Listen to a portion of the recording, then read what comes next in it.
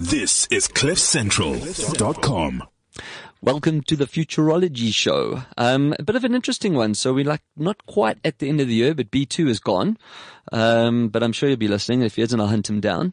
And I actually have roped Neil Munchies back in as well, like I always do when I'm needing to have someone to talk to, so I don't seem a bit schizo. Hello, Neil. How is it, Brett? I'm just feeling like I'm a second choice over here. You know what? You're my second choice. Okay, if that makes you feel better, you're definitely my second choice. You're like my go-to guy. Well, if we put it off today, maybe B2 doesn't ever come back. You know what, Not a bad idea. But next week, I think I've tempted him back out of hiding or holiday mode. Because we've got Brett St. Clair joining us, B3. B3, okay. So we might get another threesome in just before. Hey, it's the festive season, so threesomes are always good. So basically, as you know, always app of the week. And this one's quite interesting. And I know you're only joining us for a little bit of a start, just to hold my hand while I get going before I sit and talk solo. And I do have a guest later on, so it's great that you're going to sit with me for a bit. So this app is called Chwazi. Chwaz or ZI. Chwazi. And I was actually at the Geek of the Year tournament last night. Did you get the prize? I did. Brett? No, I'm only the fourth geek. Only the fourth geek? Yeah, okay. I came fourth. What are the criteria? So you just got to, well, some of the guys still had zits, but it was actually it's the programmers meetup. So you know what Meetup is? Meetup is like that app where you join people of like-minded interests. Sure. Okay. The very geeky app. No, there's lots of them, huh? There's like spiritualists and fun seekers and board gamers, and so I'm a member of the programmers one, like for code and programming and developers and that. The developers user group, that's the proper name. So instead of the monthly meeting where people just talk about code and like cool stuff that's happening in dev, they decided because it's the festive season, they're going to do, and not decided, it's their 6th year, I think, and that was actually one of the questions. They have like this whole team quiz evening, okay? So you group into teams of 3 or more. We were 4. And they ask you questions. So they have different categories, and then they ask you these questions. I'm very proud to say that when it came to logos, my years in the creative industry paid off because we got 13 out of 15, and I definitely contributed most of them. 13 out of the 15? Yeah. Wow. They show you the logo and you Is that your client logos that you No, design? these are like Apple, for example. The very first Apple logo is not the one you know. It's a tree with Benjamin Franklin sitting under it. I don't know if you know that. No, I didn't at all. Because that was one of them. And then they even had logos from TV shows. So just showing the real geek. So like Wayne Industries from Batman. Mm-hmm. That logo was up there, you know. But where I really got unstuck is we got to the category of language, as in code. So you've heard of C++ or Python or Ruby on Rails, maybe Java, those type of things. Is that from an Eastern European country somewhere? Oh, you see. But so here's the freaky part, right? So they put code up. Now it's all the same words and hyphens and semicolons, just in different orders. And from there, you've got to identify what the language is. I sat there like dumbstruck. I don't think I identified one. In fact, there was even a fake one in there that the presenter created, which most people got. Okay. But here's where it gets interesting. So I threw a couple of the names like Python, Ruby on Rails, C++. There's a programming language called Brainfuck. You're joking. Promise you. And they all got it. Okay. These guys said, oh, that's Brainfuck. Or is it Mindfuck? And I'm like, can you imagine the conversation with parents? So what do you want to be when you're older? I'm going to be a programmer. Awesome. And what language are you going to program in? Well, Brainfuck. You know, the other one was Cucumber Pirate. So again, like I'm here for the job interview, and I'm the Cucumber Pirate developer. They're taking the They're not taking the piss, buddy. They all got it. There was examples of code on the screen. So you're obviously not geeky enough. No, I'm not geeky enough on that side. And then the best part, you know Sheldon from The Big Bang Theory? Yes. So randomly, in amongst all these slides and questions, he would appear, a little picture of him, and you just stand up and say, Bazinga, you know, and then you get a prize. I got a Bazinga prize. So the teams that made it through and then each round had a prize. Okay. Now we won 3 of the 6 prizes. So we made it through to the finals. Then you go individuals. And I'm thinking, oh, now I'm stuffed because these are, I don't know what Cucumber Pirate is and shit like that. So they ask just one question. You got 3 lives, one question. And then if you're out, you know. Another one, dude. What is the registration number of the Starship Enterprise? I know what the Starship Enterprise is, but I didn't know it was like NC-17. These folks know it, and they looked at me like I was mad that I didn't know it. I'm like, what? But then I kind of came to my own there because the question was like, when was the first email sent? I was alive. I know, like what was the biggest selling computer?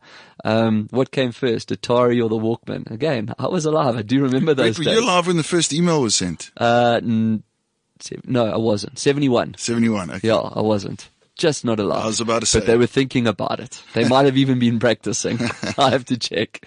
2 years before. Oh well, anyway, but I knew that date. And, so I came fourth out of I think it was 9 of us that made it through to the finals. Some cool prizes. But so how did I get to the app of the week for that? So it's very simple. So now we have all these prizes, right? But we have to divvy them up because it's not individual. We've won 3 rounds. The one was like a, robot vacuum, and one was like a bobblehead, and one was a gaming keyboard.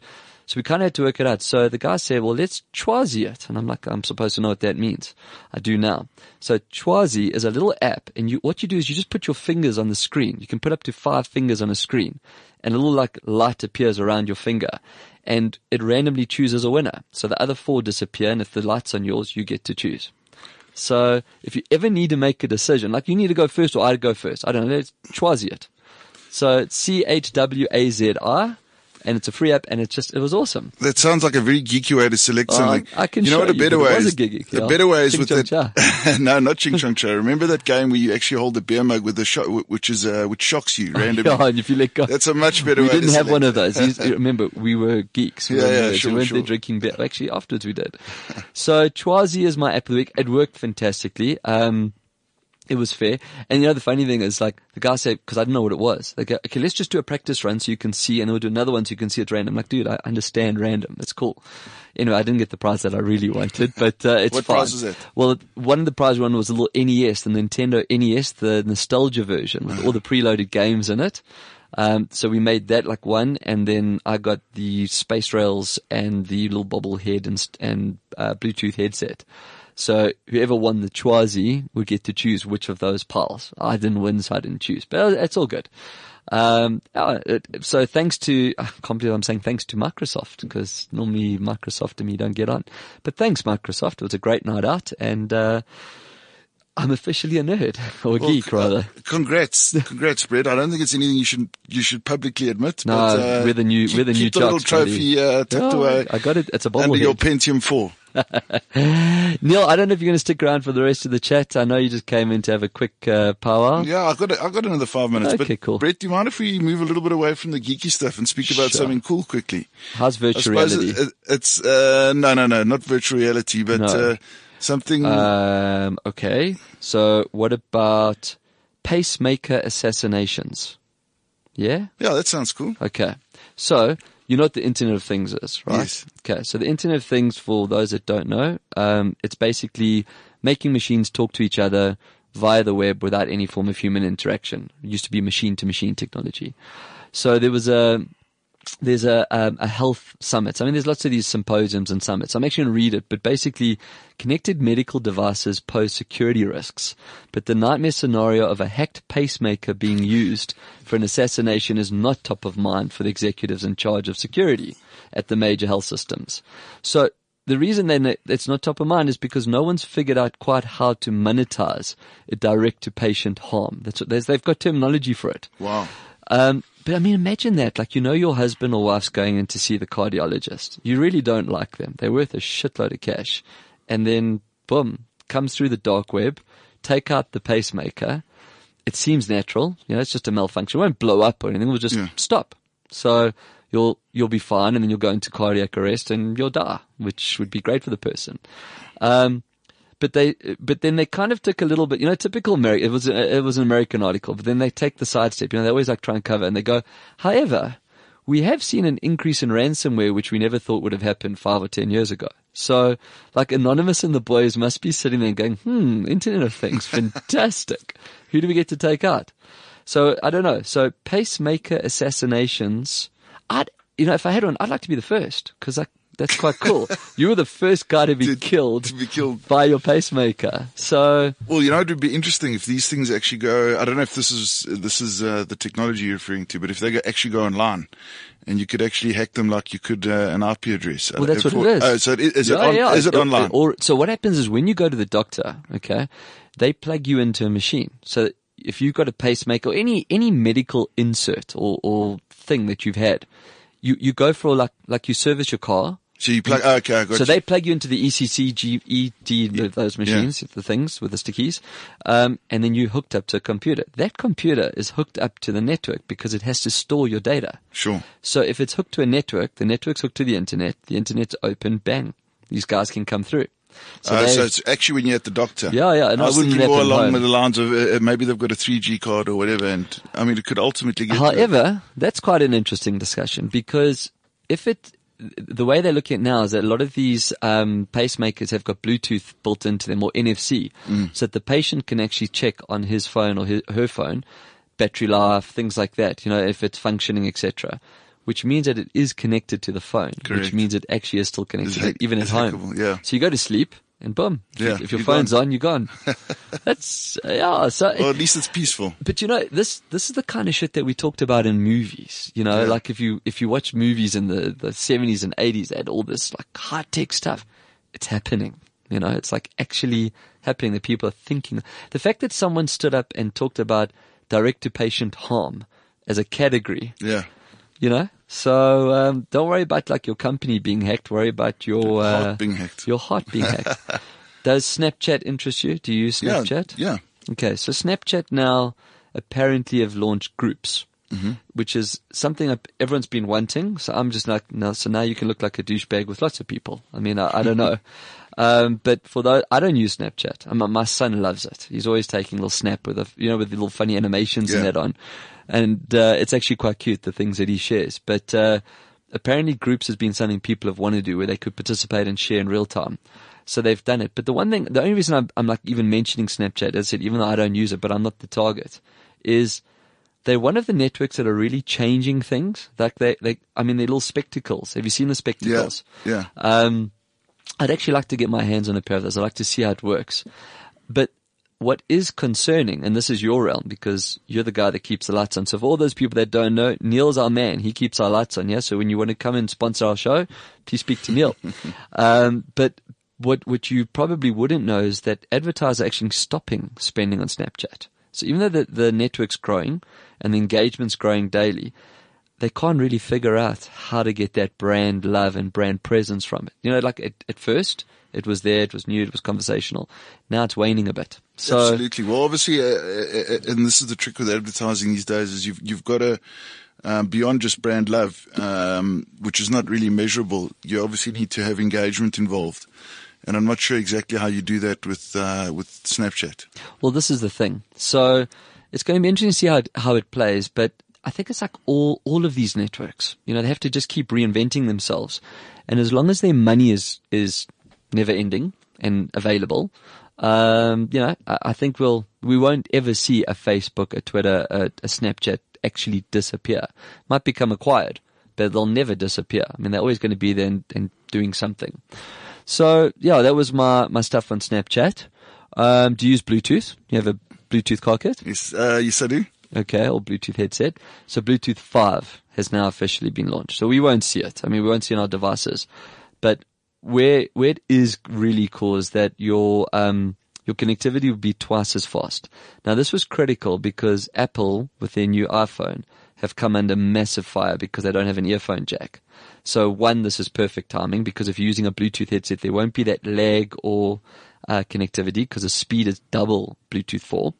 What speed is that, Brett? I don't know how to actually measure it. Yeah, I don't know what the handshake. Is it similar to an internet connection in terms of speed, or in terms of how it is measured the same way? Okay, but it's nowhere near what we have on internet. Yes, it's probably, if I had to guess, and if Brett was here, you'd have the fingers going and it'd be on Google.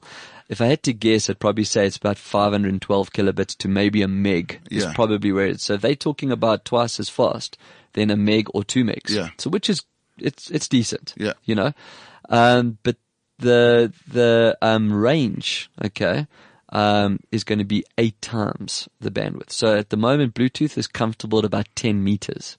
Now they're saying you'd be able to go to comfort of 80 meters. So if you think your smart home, you've got your phone in your hand, you're walking all around, you can't really control your devices if you're not close enough to them. Now you could. Yeah. So that does change things. Yeah, I think it's interesting. It's an important, and Bluetooth is a very, very important protocol for everything. We use Wi-Fi and that, but Wi-Fi and even your watches, my watch connects. They all pair with Bluetooth as the main handshake. So they announced that now this week. So we will start to see Bluetooth 5 roll out. The rest of my little conversations before my guest joins me is AR or VR, your choice, or you can go, or you can stay, or should I stay, or should I go?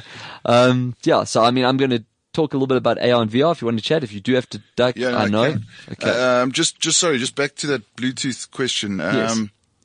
Obviously Wi-Fi's got a higher throughput and it's a bit more complicated to connect to it.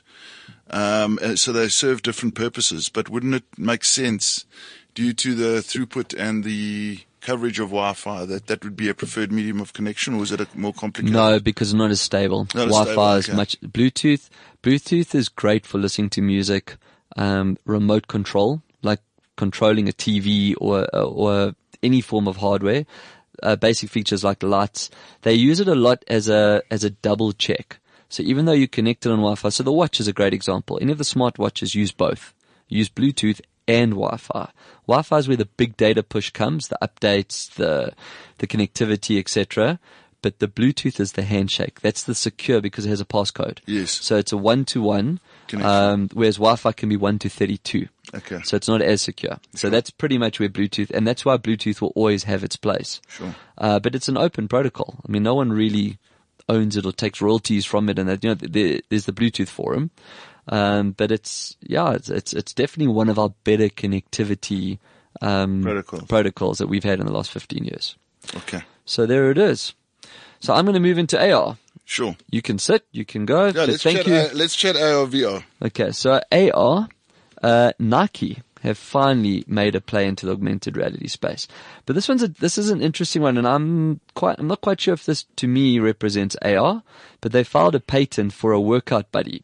So the system will take a user's past exercise performance, and then in an effort to motivate the current session. So the idea is being that if you're training, you'll be like almost compelled or challenged to better your past workout, which they've already been doing. But the patent says something about it states that those using the workout system can choose to compete against avatars representing other users. So I think they're using the word augmented in the sense of it's ancillary. You're not actually going to see other users like in the room with you or anything like that. I look at AR as overlaying information that's coming through your camera. This to me is that they're actually augmenting information from other players, but it's not in real time. Which is what they're doing already. So correct. That's why, but they've actually just gone and filed this patent, so I don't know, maybe it's too vague and none of us are actually following it. I'm not 100% sure. And then I always, so you and I both share, like with Layla and Layla's journey and all that kind of stuff. We both have our little interests. For me, hearing and visual impairment are two of my things that I like to support. Finally, so for the visually impaired, someone's called, they're called Morton. They're based in Illinois, and they've built an app that will use augmented reality to help visually impaired people. So if you're walking, you hold your camera like almost like in line with your chest or where your head would be, and it will see boxes or chairs or things that are in your way and then talk to you. So it'll say, just to the left is an obstacle about 1.2 meters high. And then when you move, it'll give you a beep that says you're clear. So it'll help you actually navigate your way. Incredible. Like having cars. But the same type of thing. So, it won't be foolproof. But what they're saying that's also quite nice is that it actually will work on bone conduction. So you wear a headset. So eventually you won't even need to have your phone like talking to you or your screen active or anything like that. And because of bone conduction, it goes straight through to your brain and your reciprocal quicker, So it's nice to see that these guys are actually looking at using tech, not just for marketing, but that will help a lot of people. Sure. And, visual impairment's also, it's also an age thing. It's not just like blind people. As you get older, things are a bit more, it's harder to see. And they say that they reckon that it will actually help stop people tripping and therefore falling. So for the elderly who are frail, they won't break bones as easily. My only problem with that, though, is the older people generally can't use a smartphone. They battle with it. So it'll be interesting to see, but well done, Morton. I'm pretty stoked that you're making a play into something better. Well, that sounds like you actually finally found a use for Google Goggles, because it can ultimately integrate That's into actually a bloody good idea, huh? Yeah, which is directional, obviously. So wherever you look, that's where there's you can see whether it's open obstacles or not. Yeah, we talked about Glass. Google Glass is what is the proper. Yeah, Goggles was an app that actually scanned products and told you what they were. So they did have goggles. So Glass was just too ahead of its time. Sure. They got a bad rap. They call them glass holes. Because the guys used to walk around with their headset on. And of course, guys went into like gyms and, so chicks didn't dig it. Which is very important when it comes to any tech. But, so I'd like to see Glass come back, but I don't know if they've lost the play. Maybe things like Snapchat spectacles, as they call it, they could do the same thing because it's got a camera that's active and it's a lot more funky and it's becoming more acceptable. So maybe 2017 we'll start to see the wearable eyewear take off again. I know Zeiss has played in that space as well. So, yeah. Okay, so VR. This one you'll like. It's White Helmets. So it's a documentary. So, Vaseline and Samsung, I suppose Samsung has to do something to divert the attention away from what they've been going through. From exploding phones, yes. Yeah, they've collaborated on a VR documentary called White Helmets, and it's designed to give the viewers a perspective of the Syrian war. Now, the film follows the group of volunteers that are in the rescue division, hence White Helmet, the medics.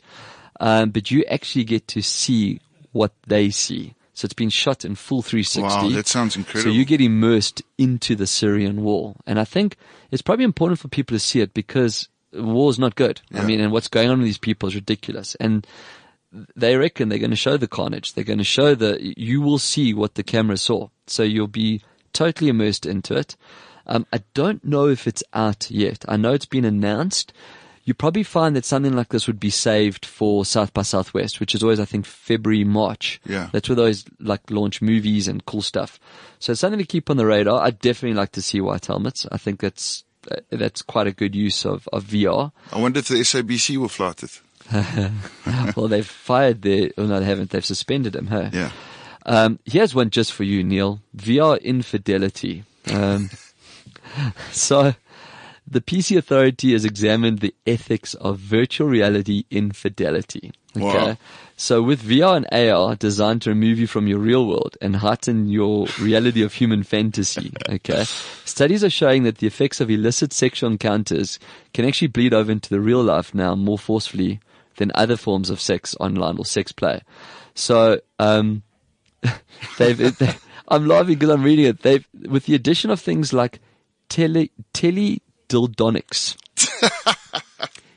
Teledildonics. No, I think the potential for so your potential now for relationship dynamite is huge. I mean, you got a dildo with telecommunications and so well, we're now going to have. I hope Samsung doesn't. Could you imagine? Huh? Boom!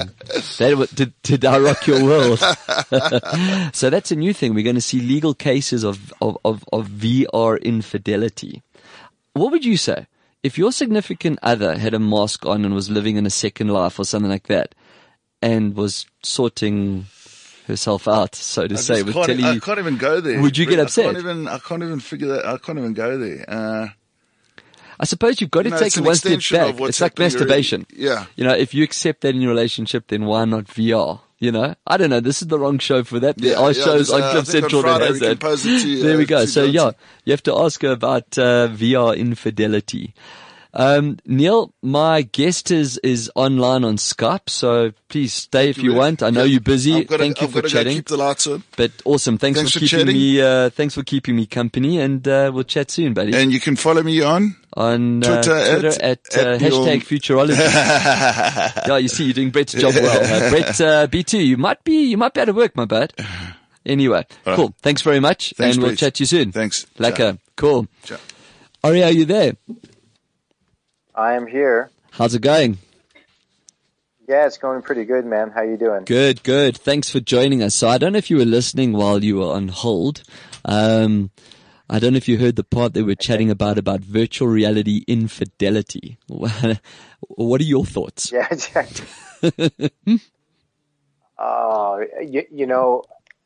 Yesterday morning I was watching, I believe, the world's first narrative, sort of not feature length, but for the full length VR film. And, in the middle of it, the camera the phone got too hot, so I had to pull out. And, I asked the just guy, listen to the words you just used. I know that was just, right on par for the conversation. 100%. But, I asked him, how did you really, it looks like you perfected sort of the camera angles and how you've, filmed this and sort of documented that first person experience, looking out of the eyes of the protagonist. And they kind of looked at each other and said, well, we do have some experience doing this. And I was like, well, tell me more. And like, well, we've dabbled in the adult industry. And, it turns out that's where they've made a lot of money. And, there's a burgeoning, market there. And, believe it or not, it's, porn for women in VR. No, so, I think that's great. I mean, I remember. So, carry on. Sorry. Yeah. No. I think infidelity is an absolute, very likely. Wouldn't put it past them. See, the question though, and that's what I was saying to Neil before he had to leave us, is it actually infidelity in the definition? Like, if you have that kind of relationship where you don't mind if your significant other takes care of business when they need to, then what difference should it make what apparatus or aids they use, But I mean, we've got CES coming up in 3 weeks' time. And when I rewind the clock to 2016, in Jan, that's what hands down took the show awards, was virtual reality and cyber sex toys, so, the world's definitely going that way. I know you're very involved in virtual reality and augmented. So that's why I thought it'd be a nice topic to kick off with, getting you on the call. But the other thing that I wanted to bounce off you, because I don't know if you've heard this terminology. I know we refer to augmented reality. We talk about virtual reality. We talk about mixed reality. I came across SR, substitutional reality. Have you heard of that? I have not, but that sounds like someone trying to coin their own technology so that they can take advantage of a bit of PR. But tell me more. So, what was that? Yeah, so I mean, I'll read the release goes as follows. It says it uses a simple trick to take virtual reality to startlingly convincing levels. So in an SR experience, the headset wearing user's field of view is subtly swapped out with a pre-recorded 360 VR image of the same panorama. So that can then be put into the VR world. So a human's brain is so insistent on filling the gap between reality and virtual reality, the substitutional reality illusion becomes incredibly convincing. So what they're saying is that, when we're looking at VR in the normal way, the limitations are there with the headset and what the camera picks up. They're saying they pre-recorded it. Now, I actually saw, I think it was Audi that did a campaign where they put people in cars and they gave them VR headsets and then made them think they were experiencing a track. What's the word I'm looking for? Sorry, like speeding around a track, going on a hot lap on a track. But they actually were driving around the track. They had a driver get into the car quietly once their headset had been donned, and there was a dash cam, and they actually were feeding the dash cam into the headset. So that's kind of substitutional reality as well. And that was about 6 months to a year ago. So, yeah, SR, when the virtual's not good enough, you can obviously just add to it. I don't know. Maybe you're right. Maybe it's just like a keyword or someone trying to capitalize, but they're definitely paying attention to it on the interwebs. So that's what I came across. Totally. Well, before we move on, I was just at there are probably, I think, 6 or 7 different AR, VR, MR, 360 video, just meetups in Australia, in Sydney alone, let alone Melbourne, which has its own. And the speaker that had organized it was leading the audience on. The audience was a mix of developers, designers, Unity experts, and the like, and then a few people like myself who were, more, along for the ride of it. And he was intentionally saying AR in his slides and pointing at HoloLenses, which were sitting on the side for a demo, and saying, we're producing content. We're going to be, joining together to build this community for content for AR, and HoloLens is, arguably MR, and so I asked to, be either semantically correct or let's choose AR as everything that's not fully immersive and get rid of MR. And, he said, come up to the stage and explain it. And I don't know if your audiences, are intrigued by AR, MR, VR, SR. Definitely. I mean, we talk about it. We talk about it every week. So you definitely got the right audience listening. Yeah. I think, we've got some really progressive activity happening in the space in Australia. I think one of the world's first 3D volumetric still image and video capture companies here that's doing some amazing work. We've got 20th Century Fox invested in them. Alibaba's invested in them. That substitutional reality, I think it really, we need to kind of come to a grip and say either you're putting something in the real world, and you're augmenting what you see, or you're going into a fully immersive experience where you've got, headgear on that's, got a field of view that's covering everything that your eyes can possibly see. And I'm not sure, I'd raise my hand and say, hey, everyone out there listening, let's tally a vote. Maybe, hit up Cliff Central and say if you want to get rid of MR and just keep it AR and VR. I don't know, Brett. What do you think? Yeah. My only concern is that we're going to dilute two really awesome technologies. That's kind of where my concern comes in when we start talking about MR, SR, AIR, and so on. So I agree with you. I think the two should be kept kept separately. When you use them jointly, mixed reality, fantastic. But don't tag it, don't label it, because the last thing we need now is to have MR specialists. Because fundamentally, they're still drawing from two very different technologies. I did a keynote a little while ago where I said the difference between augmented and virtual reality is augmented reality opens the world up to you and overlays, whereas virtual reality closes everything off from you and focuses you down into one screen. We already have enough technologies out there that are closing us off from the world. I mean, our kids are walking around with their heads down on their phones all day long. People have to start developing apps that turn on the camera so you can see when to stop. In fact, I think that's in Australia as well. It picks up sensors or lights at the traffic lights to warn you to actually stop so you don't step off the pavement because you're so busy on your phone. So I definitely don't want to see these two merge into one. And I know that Microsoft is actually trying to do that with that whole HoloLens technology. They're creating fundamentally a real MR environment. They've got the AR, they've got the VR. Now they're 360 modeling. We talked about holoscoping or holo conferencing or something last week. Holoporting, thank you. At least I know someone listens to my show.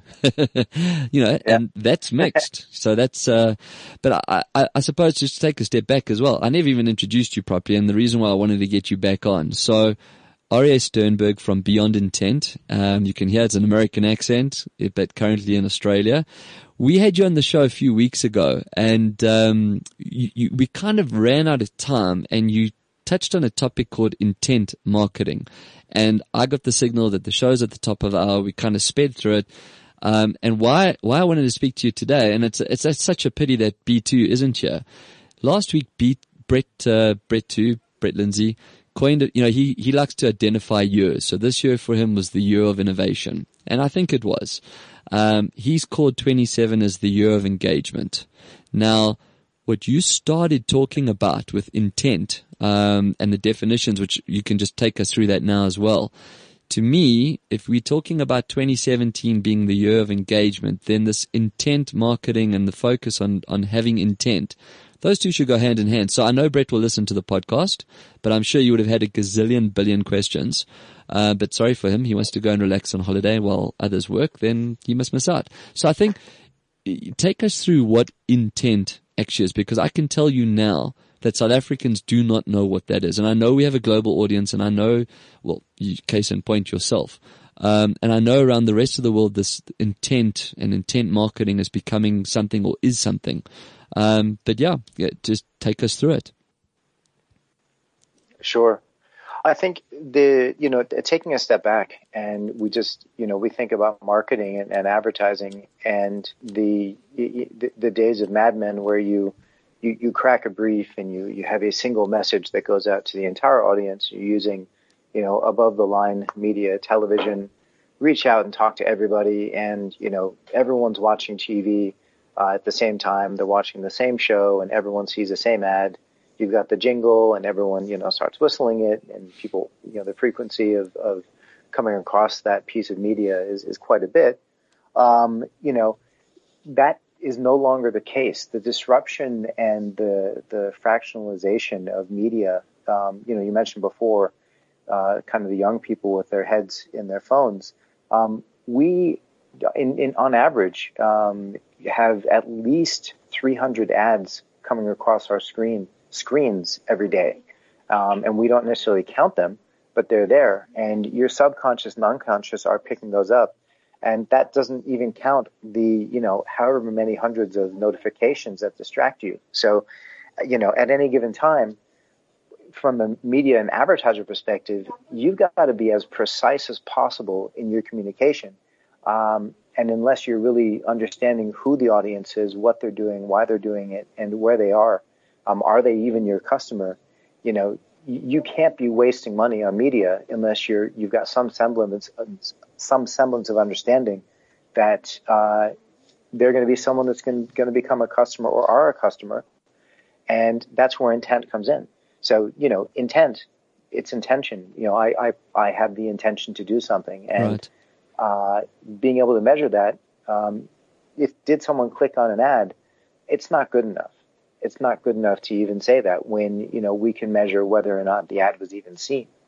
And was it seen by the right person? Was it in an environment that was safe for your brand? There are so many things that we can measure and data points. It's time to actually take this data in the hand, put it all into, the right engine, do some extrapolation, and understand, are we getting the ads in front of the right people, and are they engaging with them the right way? Okay, so now, this is, one of the challenges that we have here, and I think even maybe globally. I mean, the internet's been around for ages, but this whole boom into online and e-commerce, and, people know about cookies, and people see remarketing from Google. That's not what we're talking about. And I think that's what actually intrigued Brett and myself, is that that's been done, So all you're doing with following a cookie is getting an opportunity to throw another ad into the 300 ads we're already getting. This is different, right? I mean, this is now drilling down into different data sets, different levels. Totally. Well, you just touched on something, and, we talk about remarketing, and people nod their head and they say, yes, I know remarketing. That means, when I go and click on an ad or go into a website, and then I leave and I get chased by a creepy ad that seems to know where I am and know who I am, right? It freaks so many people out that. It freaks you out, and that is a poor example of poorly modeled intent. Especially, my friend was saying he went in, he bought tickets to, a flight to somewhere like Bali or something, and then it kept trying to sell him tickets to Bali. Yeah. Mates, he's already bought the ticket. How about offering him hey, when you're in Bali, why don't you go check out this beach, or here's a couple of restaurants you might like, or hey, thank you for buying tickets. Would you like an upgrade, or would you like to buy some snacks for your flight? It's that kind of, understanding. And before you start, ask the question, what does the experience of a consumer look like? Where are they going to be making that purchase decision? At what point in time are they thinking about it? Are they really considering it? Are they actually going to buy it? And then after they bought it, who are they and what are they going to do? Because once they bought it, they've made that decision. Why not have them be your friend and tell their friends and, share and say, hey, I love this company. This is great. Why don't you do it with me? Instead, we bombard them with these ads over and over. Hey, buy it again, buy it again. It's dude, I just bought a Mercedes. I'm not going to be buying one for 2 or 3 years. Right. Thank you, but no thank you, you know. So let me pose a question to you then, because I mean, I'm in advertising and I have been my entire career pretty much. So a good 15, 20 years, I've been a madman. And, you know, I'd sit with a client, and this is again, even before the days of digital, and now even more so in the days of digital because of the return on investment and the fact that we can track everything. But I would sit down with a client and the client would say to me, should I advertise on the Futurology show on Cliff Central? I mean, obviously I'm going to say yes, because it's damn right. I don't have to go any further. Client trusts me. Boom, we advertise. They make money. I make money. We're all happy. And the station's happy. That was just a shameless pun for anyone that wants to advertise on the Futurology show. So back to a real example. I'm now sitting with the brand and marketing manager of a car, any car. And they say to me, does it make sense to go and put money into this medium and that medium? The job of the strategic director or the planner and the media planner is to say, well, yes, because we've seen success there, or you get eyeballs here, and so on. Now that we've moved into digital, the whole conversation has turned into return on investment and measurability. That seems to be the two words. So they've taken all forms of human skill or opinion off the table, and they start with, how much is it going to cost me? How much more money am I going to make when I sell the product? And how do you guarantee me the eyeballs?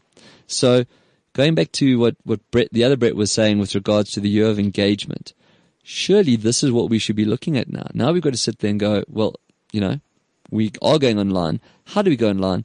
What are the tools or what are the solutions that we need to put in place? And I'm assuming that's kind of what you're talking about with intent, because we have intent. We want to go and buy. That's what we want to do. It is. So you mentioned cookies before, and I think we all kind of know that we have cookies being, dropped on us, and they are, they're doing something, somehow passing information about us back to whoever dropped them on us. And, cookies, just to explain a little bit, they're just code. When you see an ad, not even clicking an ad, when you see an ad, when you land on a website, when you go to Facebook, a cookie is put on your device, whether it's your browser on your desktop, on your phone, on your tablet, on your Xbox, on your Chromecast browser, wherever it is. And that begins, kind of recording your activity so that when the advertiser, whoever put the cookie on you, sees you again and says, oh, hey, here's this person again, let's update that data to say what that person's been doing. And in the same way, we use tags or pixels, which is the same thing, piece of code that we put onto, let's say, an advertiser site. You mentioned Nike before. Yeah. So if I'm interested in buying Nike, right, I'm going to put a pixel on the homepage of Nike so that when I click on an ad and I click through and I land on the homepage or the page that ad directs me to, that pixel on the Nike page fires and says, hey, this person is now showing intent in buying Nike. Now let's see what happens next. If I go on the Nike site and search for, let's say Air Jordan circa, let's see, 1997, and then you click on that page, it says, okay, now I know this person is not only interested, but they're interested in Air Jordan 1997. Click on the black ones, like the black ones. I leave. It can show me the black Nike Air Jordans in an ad. It can show me them in a piece of content. It knows that I like that because that pixel fired and it updated the cookie that it dropped on me to say, I know that much more about this person. Now, depending on the pixels that are dropped, I can be tracking the kind of content people are looking at. It might be that I am not actually a man. I'm actually a woman, and I'm looking for Nike Air Jordan 1997 black color for my husband, who happens to, have a huge Air Jordan fetish for whatever reason. Is this a confession, Aria? I mean, you went quite specific. No, it's not. But I'm thinking about a piece of data that I saw earlier tonight, and there's this massive platform that we use. Can't mention the name, but what it does is it scrapes content off of the top, thousands of sites that are ranked on Alexa. It then pulls the public profiles that are available in LinkedIn, Facebook, Twitter, Instagram. Then it pulls all of the organic searches that happen in Google, linked between the keyword that's searched and where it landed on those sites that are listed on Alexa, dumps it into a huge data warehouse, and then runs some artificial intelligence over it to look for patterns. So I was looking at iPhone earlier. It says, well, iPhone users are gamers. And so it's statistically, what's the word I'm looking for? Statistically valuable data. So basically, yeah, because if you know that they like gaming, then obviously any gaming company wants to speak to someone that's got an iPhone, and I suppose you know that it's an iPhone that's engaging with the website because of the handshake that comes through on the connection. Yep. I wanted to pick up on something because, sorry to cut you off, but before it runs out of my head, pixels are not really a terminology that most normal people would use. Cookies we see, and we see this every time you go to a website nowadays, a message will pop up saying, this site uses cookies, please accept, yes or no, or, you accept whatever the wording is. I mean, it's irrelevant. What happens if I say no? If I say, no, I don't accept the cookies, are they still tracking me? Do you lose me then as a potential client? You can't follow me any further? Or is it just like lip service, in your opinion? I mean, that is an excellent question. And well, thank you. That's why I'm sitting here. Yeah. You've got to go into the terms and conditions. Likely they're still going to be dropping a cookie on you, but what they'll do is they'll anonymize whatever they know about you and not record the PII, which is the personally identifiable information. So they won't record your email, they won't record your name, they won't record, they will record your location, they may record your gender, and then they will record whatever content you're looking at, but they won't identify it directly with you. So that cookie may be dropped, but it might be not collecting the data. And that's why, I bet you if you asked every single person listening right now, when's the last time you looked at terms and conditions on a website when it asks you that kind of data about, do you mind dropping cookies or, downloading an app, click this, connecting with Facebook. Yep. Do you know that every time you connect with Facebook, Facebook is collecting all that data of whatever you're doing and whatever you connected with Facebook or Google for that matter? Yeah, I know it's scary. And so, yeah. It's really scary. Well, that's the question. Is it scary? We use ad blockers because we don't want to see the ads, but then the ads pay for the content. And the ads are meant to give us, useful information that allow us to, learn about new products and services out there that are kind of meant for us. If the ads were smart, right? Yeah, well, that's what I'm saying. Again, sorry to cut you off. It's obviously over the distance when I can't see it. It's hard to get that signal, so I apologize. But I don't block ad blockers, and I actually talk about it on my show quite regularly. The fact that I'm getting content for free or apps for free, someone has to pay. Nothing in life is free. So I actually get quite angry when people put ad blockers in, because what that's going to do is it's actually going to make me have to start paying for good content as opposed to being exposed to an ad, and or an inconvenience of a page takeover for 30 seconds or whatever it might be. The one thing when I was like looking at an intent and trying to research for today, so I kind of could at least pretend I knew what I was talking about. When we and I mean, I'm talking about from the media and the marketing side. At this moment in time, I can get basic demographics. I can look at impressions and clicks, because these are the things that people ask. I've had that even with my show. How many page views? How much time is spent? How many downloads of the app or views of the videos? And then, of course, my favorite, how many likes or shares or tweets? There's still brand managers out there that put more value on a like or a share than they do on anything else. And we both know with bot and everything else what that actually really does, or rather doesn't mean. You can get your basic sentiments and feelings of whether they like your brand or they don't like your brand. And of course then, the geography and what device they came in on. And that's kind of been what we've been doing for years. You were telling me about a lot more information, things that are probably a lot more relevant that can help me as a media person and a marketer plan more, which sits into this intent, discussion. You want to take us through a couple of those, different terminologies as opposed to the basics I just went through? Sure. So intent is really looking at clicks and when an ad is viewed and sort of that chain of events that eventually, turned into a purchase or, a conversion or an action that we measure as being significant. But what's really missing is, on the one side, what was that person doing as they were going through that journey? What content were they consuming? What device were they on? Where were they? Were they on their phone? Were they standing in line for coffee? Were they, on their commute to and from work? Were they watching TV and happened to be browsing on their phone during a commercial break or because they were just bored? The other side of it is, who are they? What makes them who they are? And this is where we start really needing to map the consumer interests and values and understanding the narrative around content that they consume. What we do at Beyond Intent is we've kind of put this together and said, okay, how do we figure out what we know, what we don't know? We start with the data, right? The data leads us to identify the strategy. How do we, what problem are we solving? Because we have to understand about people, right? Definitely. That problem, right, and that strategy then lets us decide what technology do we need. All that ad tech out there, great.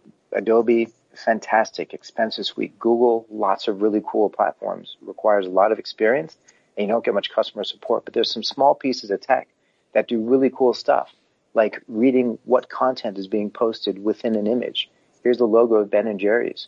Why is there a spoon in one image and a dog in another image? How many people like to put dogs with their Ben & Jerry's? Let's understand who those people are. So we choose the tech. Then we do actions. What exactly are we going to do to make it work? And then last is, what are we measuring? What are the results? So data, strategy, technology, action, results, and summarize that to D-STAR. And this is really what, Beyond Intent and what we do is about. Just sum it up, you can apply that to different situations, and we need to get past, the click and the like and the video view. So what? That's the answer, the question that we're answering. Okay, so basically, I mean, for my understanding, or just to summarize it, intent is more than just the obvious of, I've gone to your website, I have intent. Now what? And I've said in these reports, when media people have come back to me and said, you had 60,000 uniques this month, but I didn't sell a single thing. Oh, and they do the dance. You know the dance, the boardroom dance. If you could come into my office and say to me, you had 60,000 uniques, 10,000 of them actually did engage with you, but what happened was they got sidetracked, they went somewhere else, they saw your product on the site and did a price check on pricecheck.co.za. And they actually bought there. Now you've come back to me and you've said, people dig my stuff, but I'm too expensive. Now I know what to do. So, as I said, I do wish that Brett too had been here as well, because this is definitely, more in his space, and he plays in that space all day long. But I'm sure we will be speaking to you again, and, he will listen to the podcast. If he doesn't, I'll play it for him. Excuse me, but it seems like we kind of doomed again. We're back at the top of the hour as we're getting into the meat. But interesting. Just to quickly, last question: would you agree? Is 2017 the year of engagement? I think so, and I would. You're going to hear the word intent come up a lot. You're going to hear engagement come up a lot, and you're going to see some serious disruption in the next 12 months for sure. Well, that does sound exciting, and I think there's definitely an interesting ride. Aria, again, thank you. Thanks for your time. Thanks for the input. If you have any information to share in that, please stick the links out on Twitter with the hashtag Futurology so we can pick it up. Where do we find you? Website, Twitter handle? You got some information for us as we wrap up? Totally. Hashtag Beyond Intent. You'll find a whole bunch of really interesting conversation there. Okay. At REA Aussie, ARYEHAUSSIE on Twitter, and beyondintent.com.au. Okay, perfect. And it's going to be exciting. All right, awesome. Well, thanks for joining us again. We'll have to start making a once a month international guest appear, and you're definitely our favorite one so far. So we'll chat to you soon, and have a good Christmas and New Year's. Thanks for the opportunity, mate. Talk to you soon. Cool. Have a good one. Well, until next time, we've got to the top of the hour. So I guess it's until next time. Keep your screens clean and your knobs shiny. CliffCentral.com